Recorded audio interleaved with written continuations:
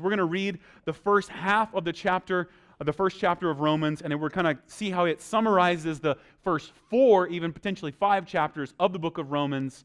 I'll read it to you. This is a letter by Paul to the church in Rome, beginning in verse 1.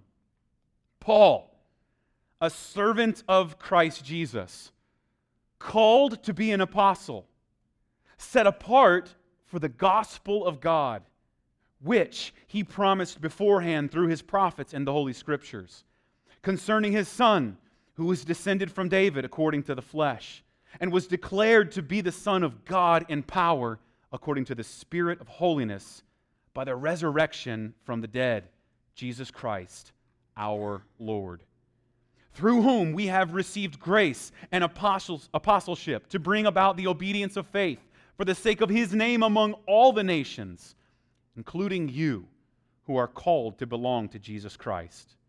To all those in Rome who are loved by God and called to be saints, grace to you and peace from God our Father and the Lord Jesus Christ.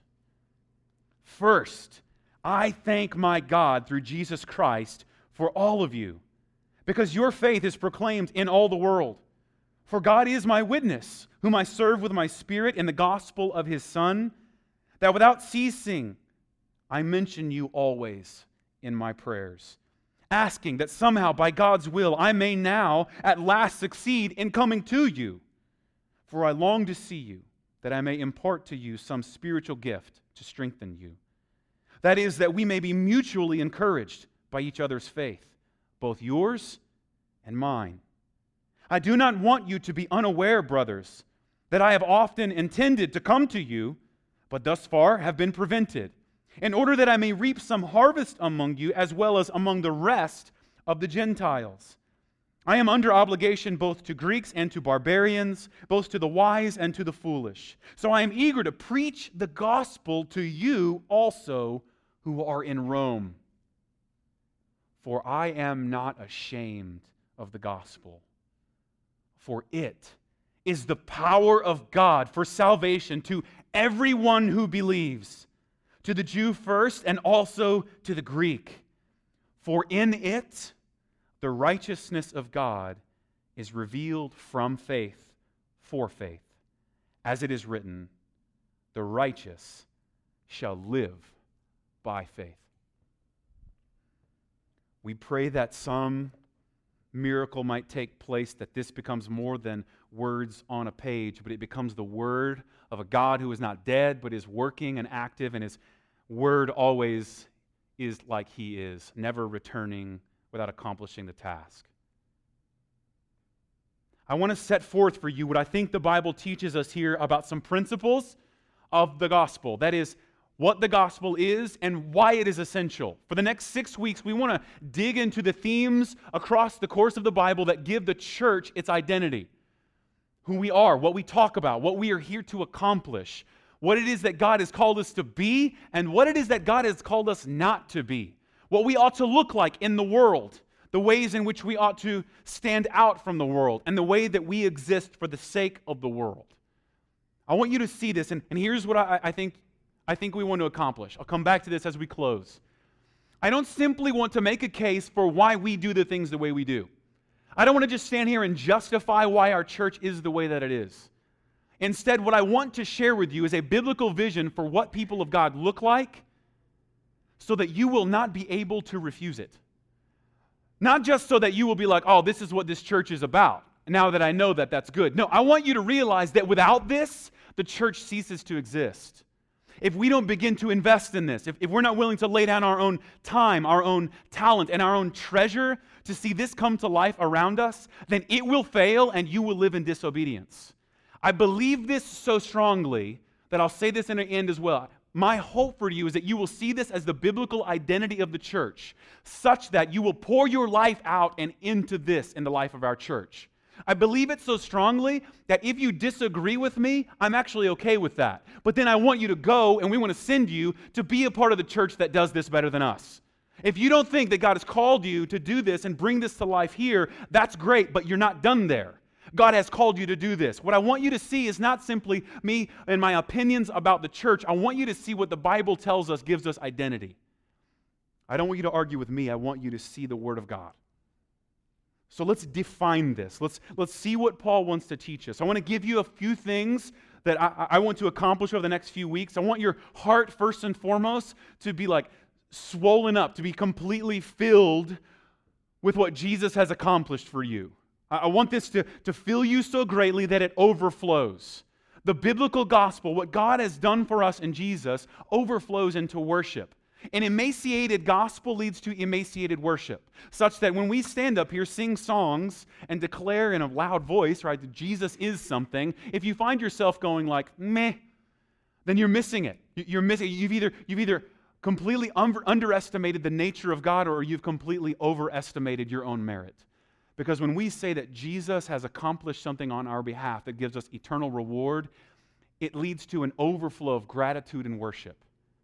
So if you find yourself in a place where, man, I don't really love God, I'm not excited about who God is, I want to give you the resources by which that can be changed. The second thing I want to accomplish, I want us to have a deeper confidence in this gospel such that we can talk to others about it. We call this a gospel fluency, the ability to, in any place or any time, see the implications of the gospel and then share and speak of it fluently. Now, this is an art and not a science. Right? There's no one size fits all, but every single opportunity we believe is for Him and through Him and to Him, such that all things lead for the good and the glory of God and the joy of His people. Every situation, even when you went to Hy-Vee, when you went to grab a red box, all those things you thought were for you, we want you to begin to see are actually moments in time where God means to get the glory. Places and opportunities that God gives you to draw people's attention to Him. And I want you to grow in your understanding of the gospel and therefore your ability to explain it, to talk about it. Maybe not that you would answer all the questions. Can you answer all the questions about Jesus? No. But I do think we find here that you can answer the most important ones. Thirdly, I want you to see how vital the gospel is for the life of the church. That is, if this isn't our central focus, if what God has accomplished for us in Jesus isn't our primary task, then we'll cease to exist. I want you to want to work toward seeing to it that the gospel is preached, it's sung, it's prayed, it's taught, it's proclaimed, it's heard, it's lived out in every single aspect of the life of our church. It is through the church that the manifold wisdom of God has been made evident to the entire universe, according to Ephesians 3. How? How is this? By the preaching and the declaration and living out of the gospel. Fourthly, I want to solidify the gospel message in your mind and your heart so that you can also begin to identify what it is not. So that the good news that our culture might want to sell you might in fact be a cheapening of what Christ really has done. We don't want to dull the edges of the gospel. We want it to be sharp where it ought to be. So if you're not a believer in Jesus, maybe if you wouldn't call yourself a believer, I'm glad you're here, because I want you to hear on its merit what it is that we believe. I want you to see what we as Christians are pouring our lives out for. What we believe gives us a sense of purpose and idea. I want you to hear, I don't want you to reject some fake version of what it is that we believe and walking away with a false kind of sense of pride and skepticism. If you're going to be skeptical, I want you to be skeptical about the real thing. I want you to hear the genuine article. I want you to hear what the Bible tells us Jesus has done for us. And if you're going to be skeptical and ask those kinds of questions, let's begin there. So Paul begins. I want to walk through what Paul wants to tell us and verse by verse, maybe idea by idea, build up onto what he gives as a crescendo for the introduction of this book, this letter to the Romans, that he's not ashamed of the gospel. It's the power of God for salvation to everyone who believes, to the Jew and even to the Greek, every single person. It's the righteousness of God, and it's revealed by faith or for faith, from faith for faith. So he begins, Paul, identifying himself. I think this is a way to draw, maybe and to create some intimacy with the church that he's writing to in Rome. You'll see other different letters in the New Testament, for instance, to Philippians. most of these letters, he greets the people in the plural. Like he says, Paul and Timothy, or Paul and someone else. And he greets them, but in this case, he writes himself as if he's kind of just saying this is a personal letter. This isn't just a group text. This is something I'm going to write directly to you from me. This is from Paul. We find out, have you read there, like he hasn't even met these people. Now this is exciting for us because we think that Rome was probably, the churches that were starting to pop up in Rome weren't planted by Paul like many of the other churches toward the end of the book of Acts, but they were planted by churches that were planted by Paul. They were probably started by Christians that had been scattered by the persecution beginning in Acts chapter 6, or the churches that Paul did plant around Asia and Europe eventually sent out, like the ones in Antioch, they sent out people to start more churches. That's important for us. He's writing to a church he's never actually hung out with. He doesn't know these people. Did you catch that? I'd love to come see you. I've been trying to come visit you. We find out in the book of Acts what really happens, that he does finally make it to Rome, but it's not the way he wishes. In fact, that's where tradition tells us that he's beheaded. He appeals to Rome. He wants to make it to Rome. So he's probably writing this letter somewhere along the lines of planting churches that are also planting churches toward Rome. He starts with a word. He says, a servant. And this is important. This isn't necessarily the word the way we would use a servant today. This word doulos, this implication here is of indentured servitude, even slavery. A doulos was someone who was beneath, someone who was in a different status beneath someone else. They had a master. So it wasn't just like someone who's, waiting tables out of their own goodwill, but this word here implies servitude, a sense of obligation that you cannot get out of, a sense of servitude that goes to your core. Like you are bound to this. You are a slave in this. He says, I am a servant. Who am I a servant of? A slave of who? Christ Jesus. I'm a servant, a slave of Christ Jesus. Called to be an apostle. So this is one of the most important words that we see throughout the entirety of the New Testament. So we'll talk about the life and the identity of the church. And the word church, as we talk about, is often a word that's really messed up in our English language. In fact, the word church is a derivative of a word that's talking about a building or an edifice where people get together. What you'll find in the New Testament is the church is never referred to with respect to time or location, such that we would even say there's a big difference between going to church and belonging to a church. Because the word church that's used throughout the Bible, the word ecclesia, is like the word team. Right? You can't go to team. Team is not a location, but a team can have an identity, it can have a mission, it can have a purpose. You can be on a football team, a drill team, pick the team, but you can't go to team, but you can belong to it.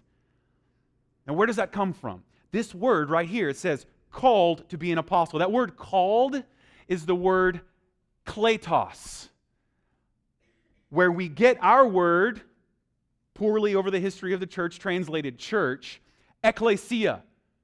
Right? So, kletos turns into ek. You know what ek is, right? Ek turns into our out, right? Expel, cast out, explode, to blow out and up, right? So to go ex or out, called kletos, ecclesia. That's the church. The church is the called out people. If you hear nothing of that, the church is the called out people. Why is this word important? Because he's identifying with their identity. So much so that he'll say it again. He says, I am called to be an apostle. My identity is not in what I have chosen to be. My identity is not in a vocation that I have opted to live out. My identity is in what God has called me to be. That's important. Because that very idea is what gives the church its identity. They're the called out people. They are the ones assembled for a purpose. They're gathered together with a function, not by something they determine for themselves, but by something that God has called them to be and to do. That's who we are. It's rooted in this. Paul wants us to see from the very beginning. His identity is in what God's called him to be, and therefore our identity as people who are changed by this gospel is what God has called us to be as well. Called to be an apostle, set apart for the gospel of God. So now we have our word. Now we've found our word, the word that we see over and over and over again in the New Testament, the word that you'll hear us say over and over and over again, the word that we want to expound upon, the word that we want to be at the center of everything we do. Very literally, the word gospel just means good news. Good news. But it's a specific type of good news. You see, the good news, as the Romans would have understood it, has a specific context. You see, the good news that they would have declared, the history books tell us the word euangelion, translated here gospel, that means literally good news, was something that Roman soldiers, sentries, and messengers, and even citizens would use to describe Roman victory. So whenever the Roman Empire would scatter and would spread to one more place, right? Go watch Gladiator, okay? Right, and whenever the Roman Empire would have another victory, right, the Pax Romana, remember the peace brought about by the Roman army, right, the peace brought by the sword. And whenever they would conquer a new territory, take it over, assimilate its culture, but give it a new sense of identity, a new rulership, a new king, a new loyalty, they would say, good news. They would declare the good news of Caesar's victory, the good news of the scattering and spreading of the Roman Empire. And Christians have come along and they completely flip the script. They completely hijack the term. And instead of saying, oh yeah, good news, Caesar has now come and you're subject to him, they completely rip this upside down, don't they? And they say, no, you don't get the good news. Yes, a king is coming and his kingdom is near. Turn and believe and change the way you live because this new king is coming, but this king is different. This king doesn't send his subjects out to die for his conquests. This king runs in front of the army to die in its place so that no one would experience death again. This king and his kingdom are upside down, such that the good news of this victory of this king actually is good news. Up to this point, they would have come along and said, good news, the Roman Empire is now taken over. Now, Caesar is your king. Well, that's great if you like Caesar. If you're not one of the people that were killed, raped, and pillaged along the way to Caesar taking over, you're right. That's pretty good news. But if not, then you see the disconnect. Is it really good news that Caesar comes to take over everything? But if you knew that Caesar was coming to take over your life, if you knew it was inevitable, if you knew you couldn't do anything, your loyalty would change, wouldn't it? You'll have a choice. You'll either fight to the death, and Caesar will make an example out of you, maybe hang you on a cross, or you'll assimilate and you'll say, you're right, let's be friends with the new king. And your choice that the Roman government gave was either to fight to the death, which Caesar was happy to give, right? Okay, you want to die for, go ahead, here you go, we'll do that. We have lots of armies to do that. Or you could say, there's a new king coming. I think we might want to change our loyalties. Maybe we want to be less loyal to the old king. Maybe turn away from our loyalty to the previous king and turn toward a loyalty to the new king. But now you get it, don't you? Now you get what is happening. Now you get what Paul is implying when he says that he's been set apart for the good news of God, for the good news of his kingdom, that a new king is coming and he is taking over. By all means, relinquish your authority or relinquish your loyalty to the old king, because the new king that is coming back, and he's different than any other king. And if you want to be used as an example, then God will use you as an example to demonstrate his wrath, to demonstrate his justice on your life and mine forever and ever. But if you see this king and what he's accomplishing and what he wants to do and the kingdom he wants to create, then the word the New Testament uses, repent, we turn away from old loyalty to a new loyalty to the new king. So some of this language that you see the church using on a regular basis is all boiled down into this concept that we call the good news, the gospel.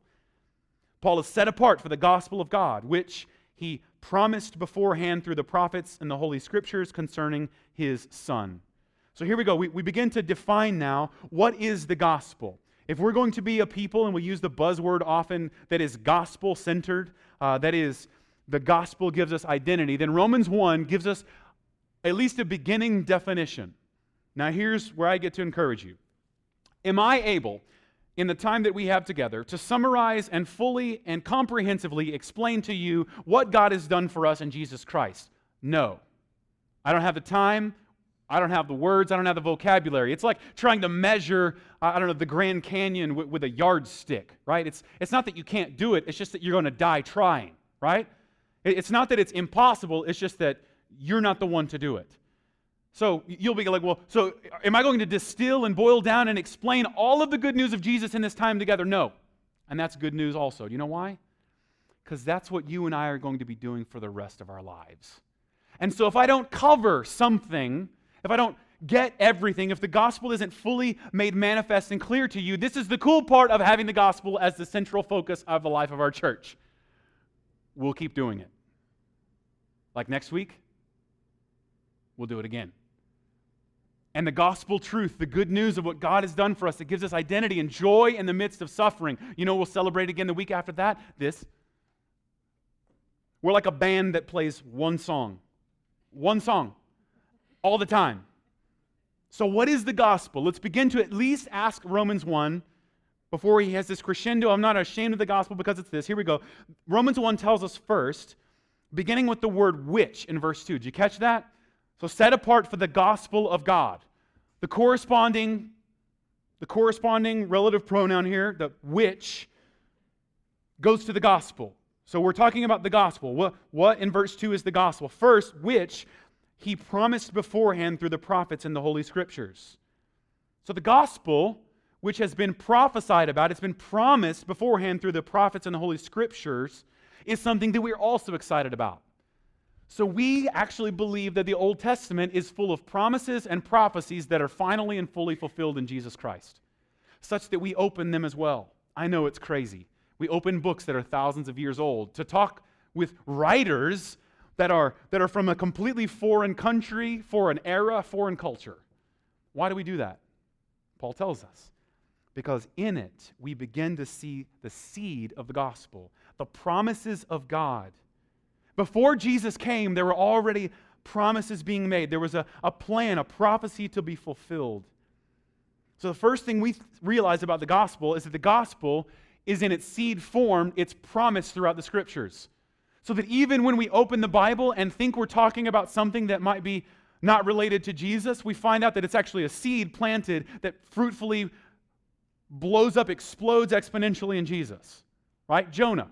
Right? That's a book about obedience, right? Jonah is like, God, go to Nineveh. God says to Jonah, go to Nineveh. And Jonah's like, I don't want to. And he's a racist. Turns out he hates the people in Nineveh. And so he gets on a boat to go to Tarshish, another place. He's disobedient and rebellious, right? And so he's kicked out of the boat. And miraculously, a fish swallows him up and takes him to where God meant him to be the whole time. He goes, he preaches the good news of God's love to the people. They repent. Thousands of people come to love God. But he's still a deep, hateful racist and a hateful person. And so the story ends with Jonah. He's like, I hate this place. Now, we think that Jonah eventually repents. Otherwise, he wouldn't have written the book. Just me talking. But if we're not careful, we'll make that story about us, right? And you'll be like, well, you better not rebel against God, right? And then if we're not careful, we'll just turn the Bible into a high school yearbook. We'll open it up and try to find ourselves in it. And we'll open up even in like the book of Jonah and we'll go, that's about me. I need to obey God. Otherwise, he's going to swallow me with a fish. Well, that's great. Except that that's just not the whole story. And that doesn't even reflect the character of God at all. In fact, we find out Jesus can be made visible and even in the story of Jonah. This is going to be fun. Jesus is the bigger and greater Jonah. Right? The story, there's all these people and they look around and they go, we're going to die in this storm unless we find out who sinned against God. And they realize that their sin is weighing heavy on them and they're about to die. And so they cast lots and it falls on Jonah. And so they have to cast out, because of his sin, they cast out someone to save the rest. Oh, snap. Oh, no, this isn't about me. And then what happens? Right? Now, this is where we usually stop and just argue about whether or not we really believe a big fish could swallow a person and they survive. Argue all you want, but this is really cool. You know what happens? Jonah's thrown into the ocean, and Jesus is the fish that delivers him by miraculous means 3 days later to where God wanted him all along. Oh no! It's not about you, is it? Do you get it? I just picked one book. I just picked a common story. And we begin to see that the promises of God fulfilled for us in Jesus can be seen throughout the entirety of the Scripture. Now, sometimes it's hard, right? Sometimes you've got to sift through some genealogies and so begat so-and-so. It's cool because you get to finally the firstborn of all creation, the begat was who? Jesus, the Word that began the whole thing. Andy taught us about it last week. And the whole thing began with him. So we see that the gospel is promised in the Scriptures. So that means we diligently dig through the Scriptures. We'll pore over some spots that seem kind of boring and difficult. We'll get, okay, come on, hang in there.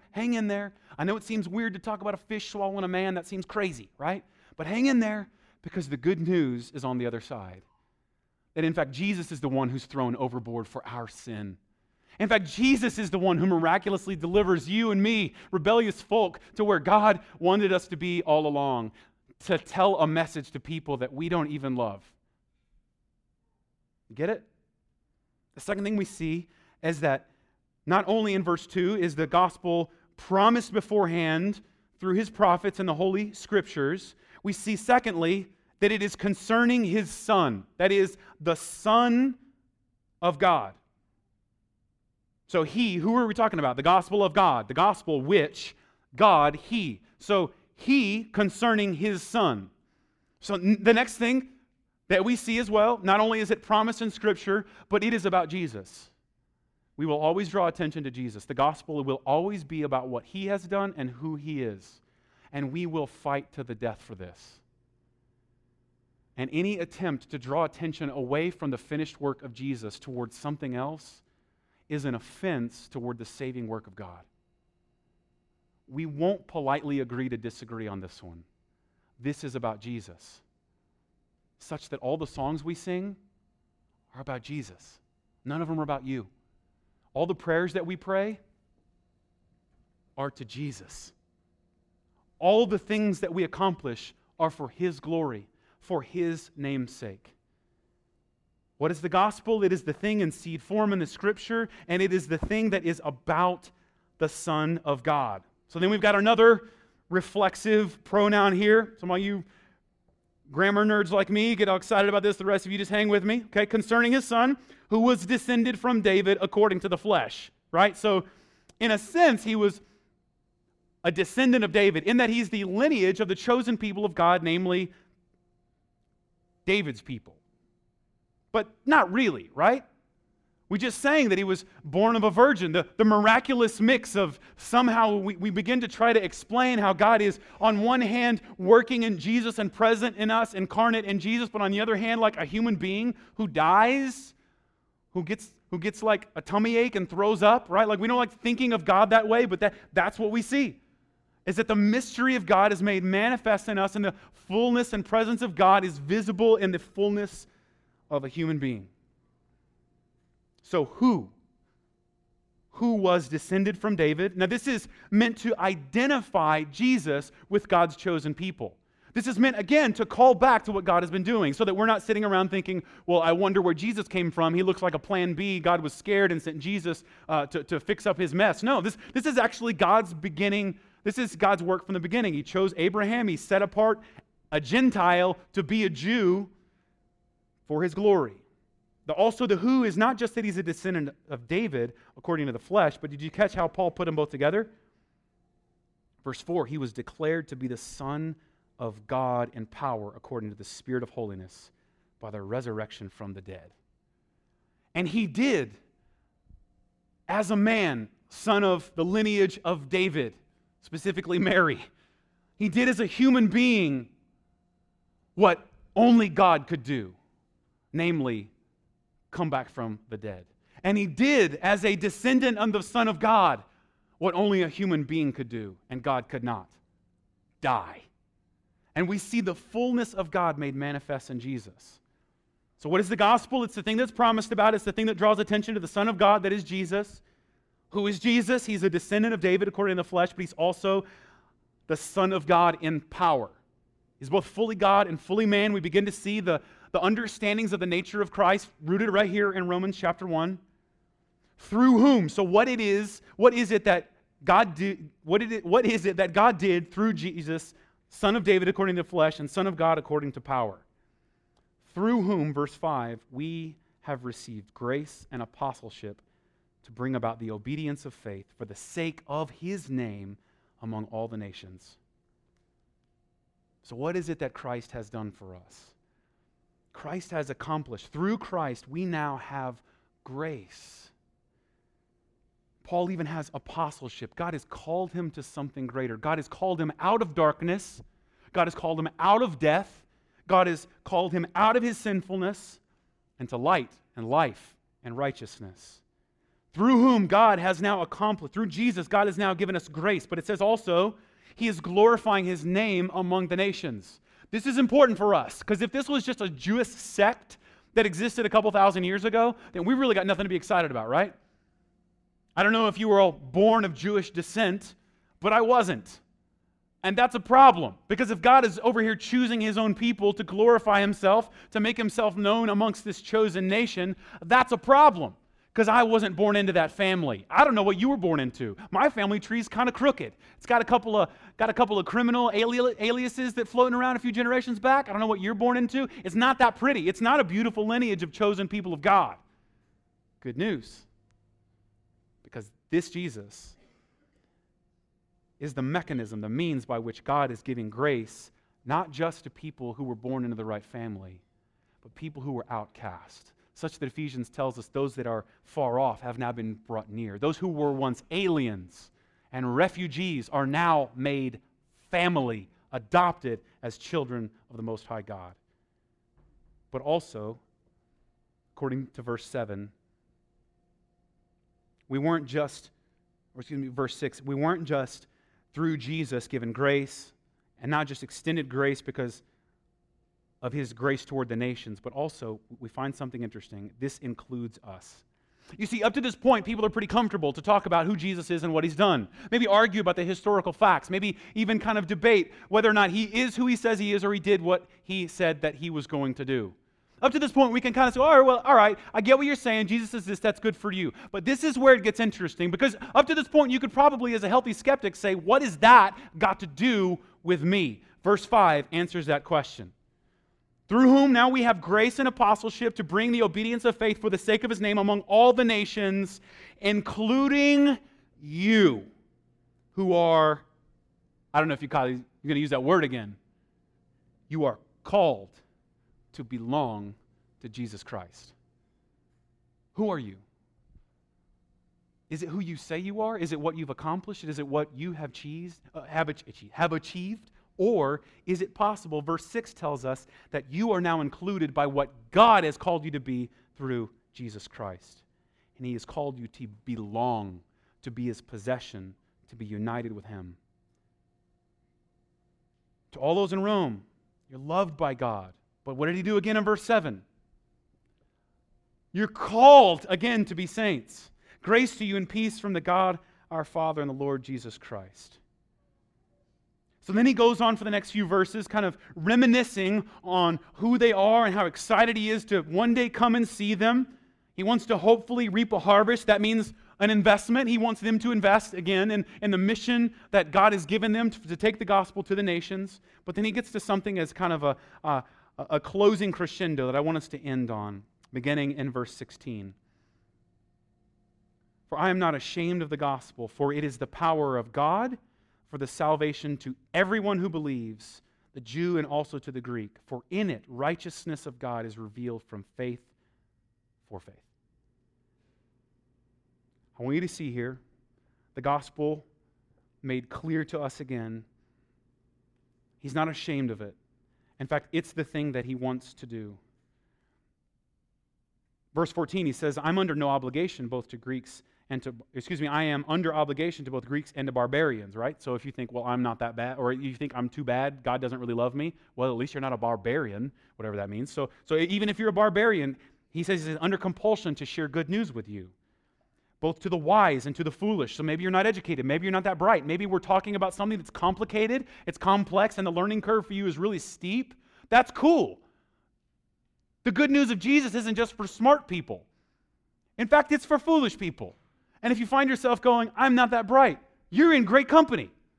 Join the club, join us. The foolishness of God made to confound the wisdom of this world, both the wise and the foolish. So he's compelled. Why? Verse 15 tells us, I am eager to preach the gospel to you also who are in Rome. Well, but this was apparently to Christians. Why do they need to hear the gospel? Because they are the ones that are most likely to forget it. They're the ones that need to be reminded of it. So he is therefore not going to be ashamed of it. He's going to repeat it. He's going to call their attention back to it. And when it seems like they're tired of it, he's still not going to be ashamed of it. For it is this. It is the power of God for salvation. So here's what we see. It is the power of God for salvation to everyone who believes. You already begin to see like what I would call a fourfold picture of what God is doing here. It's the power of God. Again, if what you, when asked the question, why are you a Christian? How do you know that you are saved, that you are a Christian, a follower of Jesus? Think of something that you have done, you might be mistaken. So if someone asks you, how do you know you're a Christian? And you think about something that you have done, beware, you might be mistaken. What we find here that we celebrate as Christians is the power of God to do something. In fact, if you don't like that thought, if you like, well, I can do this, I can pull my own self up by my bootstraps, I encourage you, if you get a chance over the next couple of years, read this book. It's a really cool story about people who think they can get it right. And it starts with people that had one job. Don't eat the fruit. And what were they able to accomplish? Given their one job, you have to do one thing, and they couldn't do it. And that's where the story would end for me. If I'm God, well, that was a good try. Let's try this again. Let's make something else. But that isn't the end of the story, is it?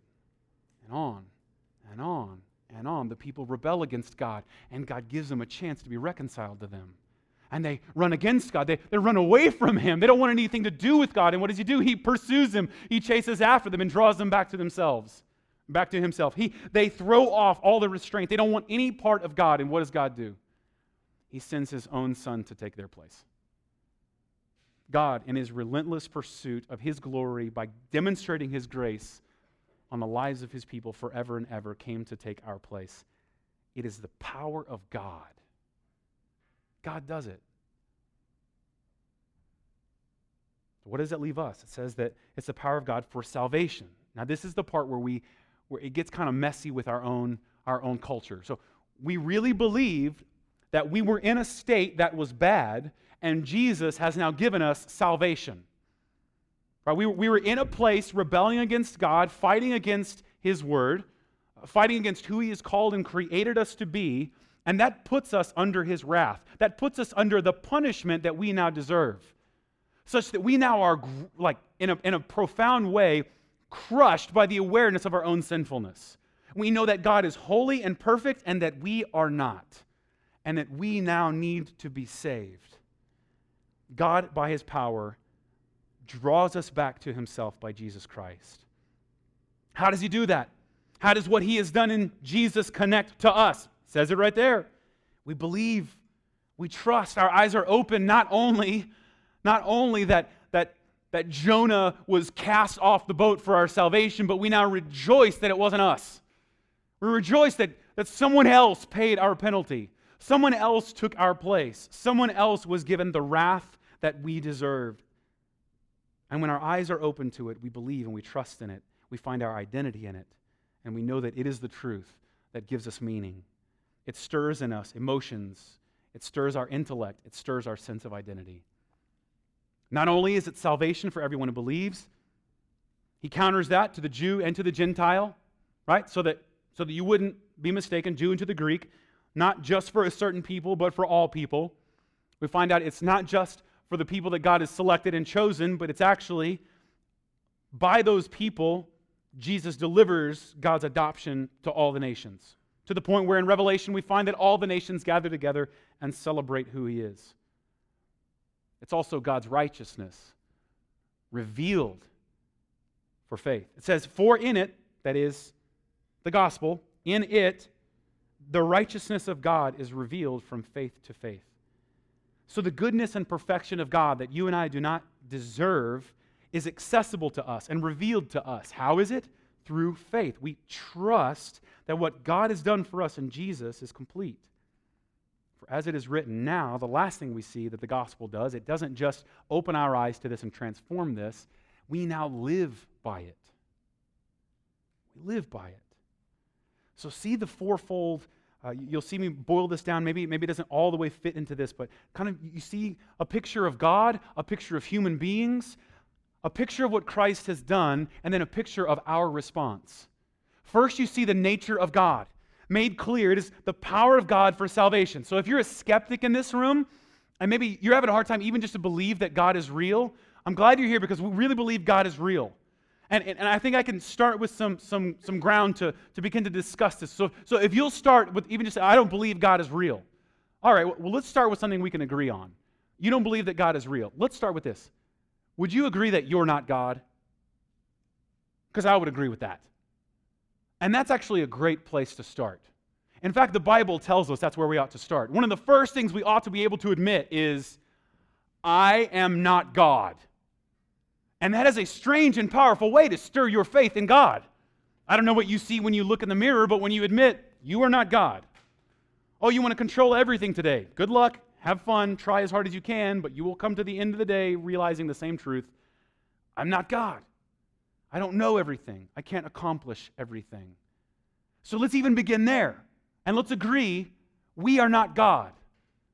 Therefore, the miraculous, the spectacular, the amazing things that God is doing here for us in Jesus are outside of our control and are rooted in something separate from us.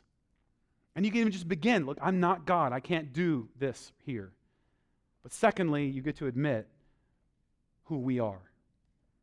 If you want to even skip through the next couple of chapters, you can look to the verse 18. We stopped. We come to find out who God is, and we come to find out who people are. Verse 18, it says, for the wrath of God is revealed from heaven against all ungodliness and unrighteousness of men, who by their unrighteousness suppress the truth.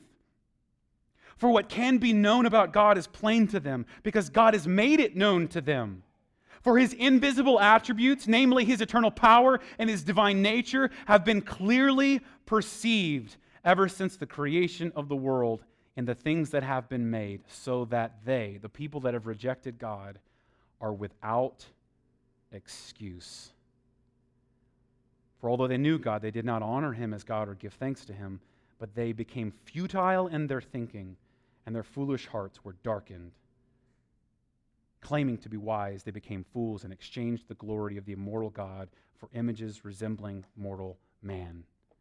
So the second thing I think we realize here, even if you're a skeptic, is the nature of human beings. Not just that you are not God, but here's the truth that even Oprah, who is not a Christian, believes. Something in this world is broken. Something has gone terribly wrong in this world. And people have an amazing capacity for evil things.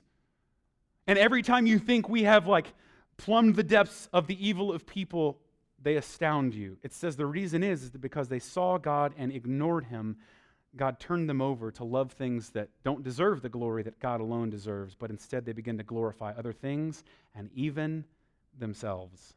Instead of praising God for who he is, they praise the things that God has created, such that now we are without excuse.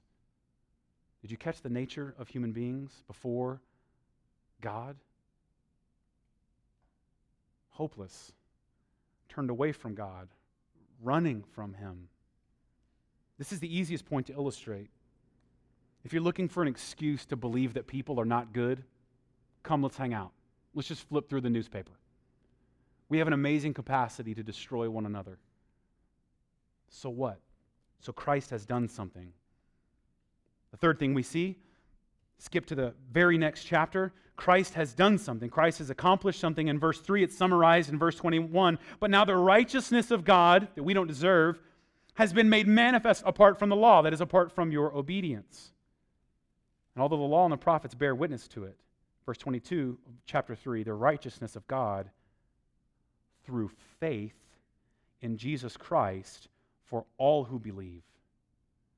For now there is no distinction, for all have sinned and fallen short of the glory of God. But get this in verse 24, are justified by His grace as a gift through the redemption that is in who? Jesus Christ. So begin to see the nature of God, the nature of human beings, and then the nature of what Christ has done for us. He has granted to us, taking our place, giving us all of the grace and glory and joy that He deserved, and taking all the punishment and wrath that we deserved.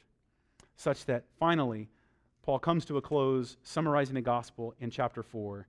Now, what do we do? How do we respond? What does that mean for us? Now, to the one who works, person who is trying to earn something, he's saying here, the one who works, his wages are not counted as a gift, but as his due. So if you work for this, if you want to accomplish this, if it's not the power of God for salvation, great, you just get what you deserve. But verse 5, it says, to the one who does not work, but instead of working for this, believes that God has given it to him, in him who believes in him who justifies the ungodly, his faith, that is our faith in the completed work of Jesus, is considered and counted as righteousness. You get it? This is the gospel, the nature of God, the nature of people, the accomplishment of Christ, and the repentance and faith that we now have and receive as a gift of God. We see God for who He really is. We see you and I in the mirror for who we really are. And then we realize that the only way that that can be made to be anything good, the only way that's not awful for eternity is that if Jesus fixes it.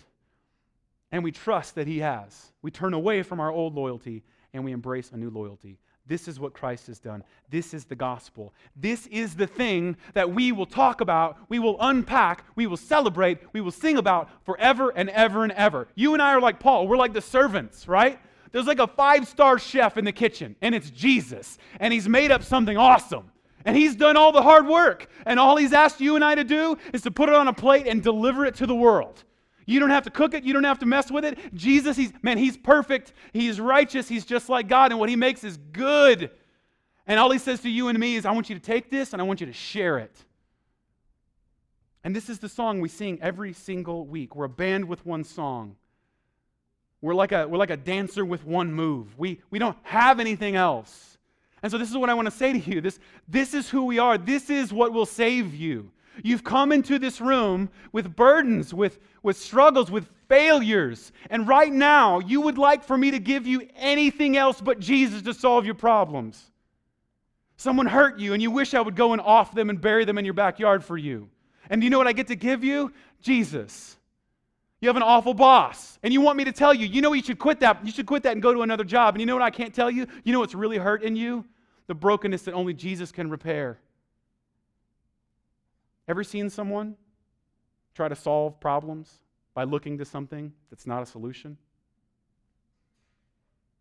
Ever seen someone try to fix stuff and it only gets them more deeply into trouble? Do you hear it echoing now? This really is what will satisfy. And this changes drastically who we are. The church ceases to exist without the gospel at its center.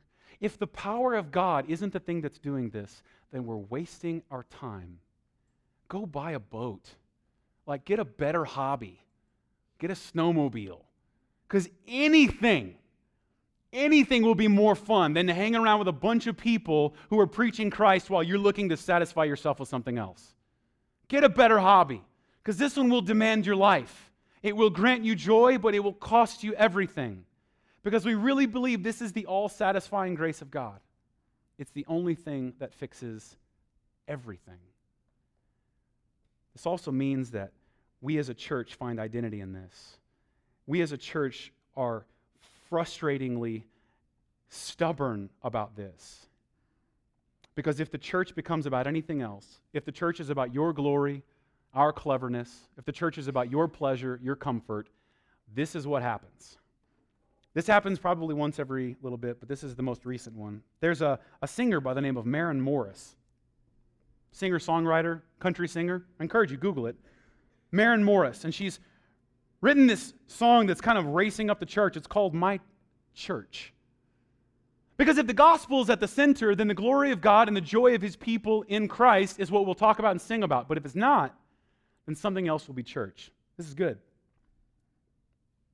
I've cussed on a Sunday, because it's triple point value if you cuss on a Sunday or in front of a pastor. I don't know if you know that. Write that down. Don't look for it in the Bible, but just trust me, okay? I've cheated and I've lied. I've fallen down from grace a few too many times. But I find holy redemption when I put this car in drive, roll the windows down, and turn up the dial. Can I get a hallelujah? Can I get an amen? Feels like the Holy Ghost running through you when I play that highway FM. I find my soul revival, singing every single verse. Yeah, I guess that's my church. When Hank brings a sermon and Cash leads the choir, what are they singing? A shot of man just to watch him die? Is that the Cash song we're talking about here? All right. It gets my cold, cold heart burning hotter than the ring of fire. It's a Cash reference for some of you.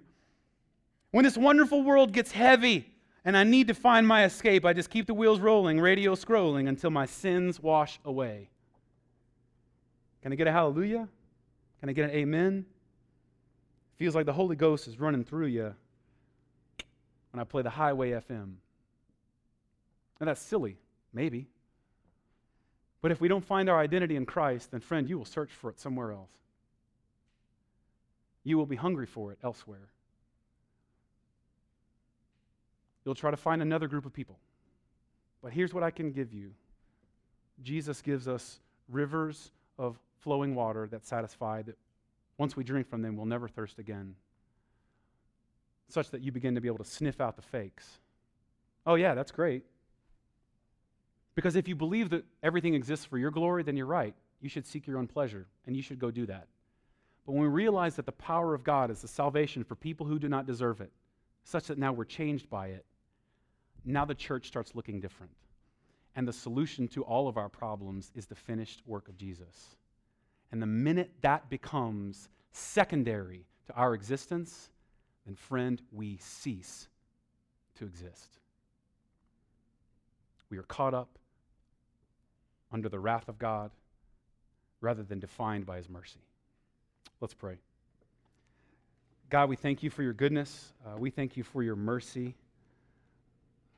God, we thank You that You have called us to Yourself, that You have now given us a sense of purpose and identity that we alone could not accomplish.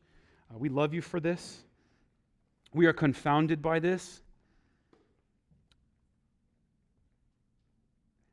God, we confess that we would like to make our lives about anything else but You. We would like to find our salvation. We would like to find our comfort and so many other things. Would You begin to show us even now how deeply unsatisfying those things are? That in the end, they only feel right for a moment. So God, let us repent of our loyalty to those things. Let us turn away from those things and realize and receive the gift that You've given us in Jesus. If there's some in this room that maybe this is just a crazy thing to even contemplate, and they bring skepticism, thank You, God, for bringing them here. Thank You for, in Your mercy, drawing them into this room that they might begin to open their eyes and consider an alternate possibility. Would they begin by at least admitting that they are not God? Would we confess that when we are in control, we destroy things, such that maybe, just maybe, when we consider what Christ has done for us, we realize it is the answer we've been longing for. It is the hope we have hungered for. It is the meaning in life that we have thirst for. Satisfy us with this now. For those of us who know this good news, maybe we've already been changed by this good news, but we just forget it. God, would You stir us up to no longer be ashamed of this good news, but to recognize that it's the work of God for sinful people, accomplished, finished, paid in full by Jesus Christ, such that now we have new joy, new life forever and ever. Amen.